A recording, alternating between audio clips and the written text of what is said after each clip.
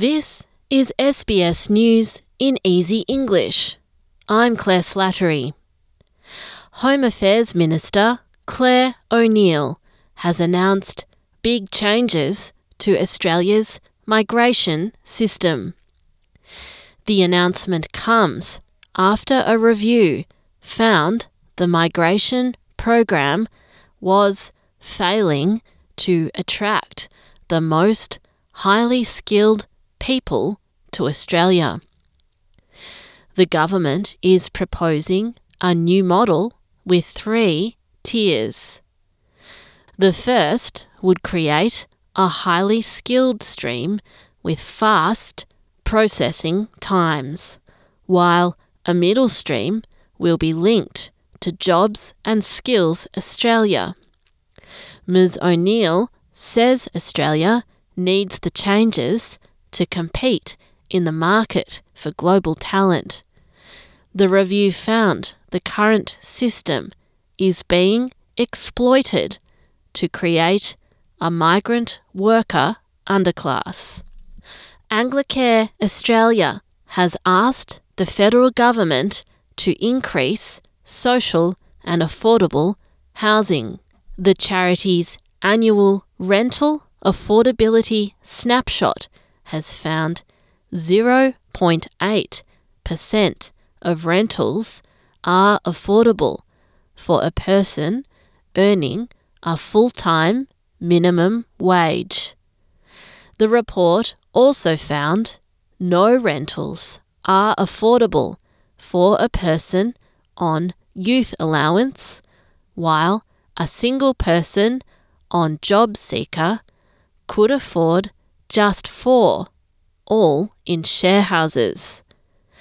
Anglicare Executive Director Casey Chambers says this year's result is the worst ever seen for a person earning the minimum wage. We found 45,895 separate individual listings in the private rental market across Australia.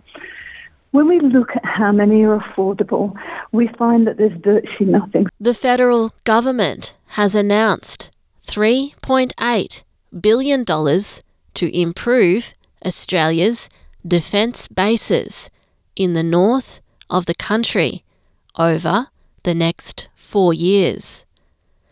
The money comes after the recommendation was made in the landmark Defence Strategic Review, which was released in declassified form earlier this week.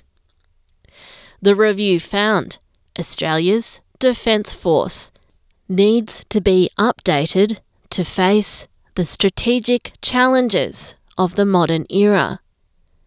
Defence Minister Richard Marles says the money will upgrade air, land and maritime bases in Darwin and across Northern Australia.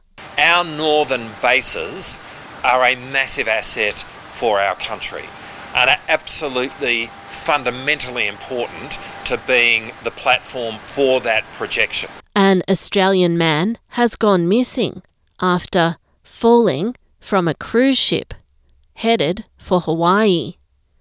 The man was a passenger on the Royal Caribbean Cruises ship Quantum of the Seas, which had left from the port of Brisbane a couple of weeks ago. The ship's crew had searched for the passenger but were unable to find him, and the US Coast Guard has now taken over. The cruise ship has continued with its scheduled trip and is due to arrive in Honolulu on Friday. United States President Joe Biden and South Korea's Yoon Suk Yeol have announced an agreement to strengthen the two nations' response to the nuclear threat from North Korea. It includes plans to dock US nuclear-armed submarines in South Korea for the first time in more than 40 years. The agreement comes at a moment of increased tension over the pace of ballistic missile tests by North Korea. Announcing the nuclear deterrence effort, President Biden gave a warning to Pyongyang. A nuclear attack by North Korea against the United States or its allies or partisans or partners is unacceptable and will result in the end of whatever regime were to take such an action. This is SBS News in Easy English. I'm Claire Slattery.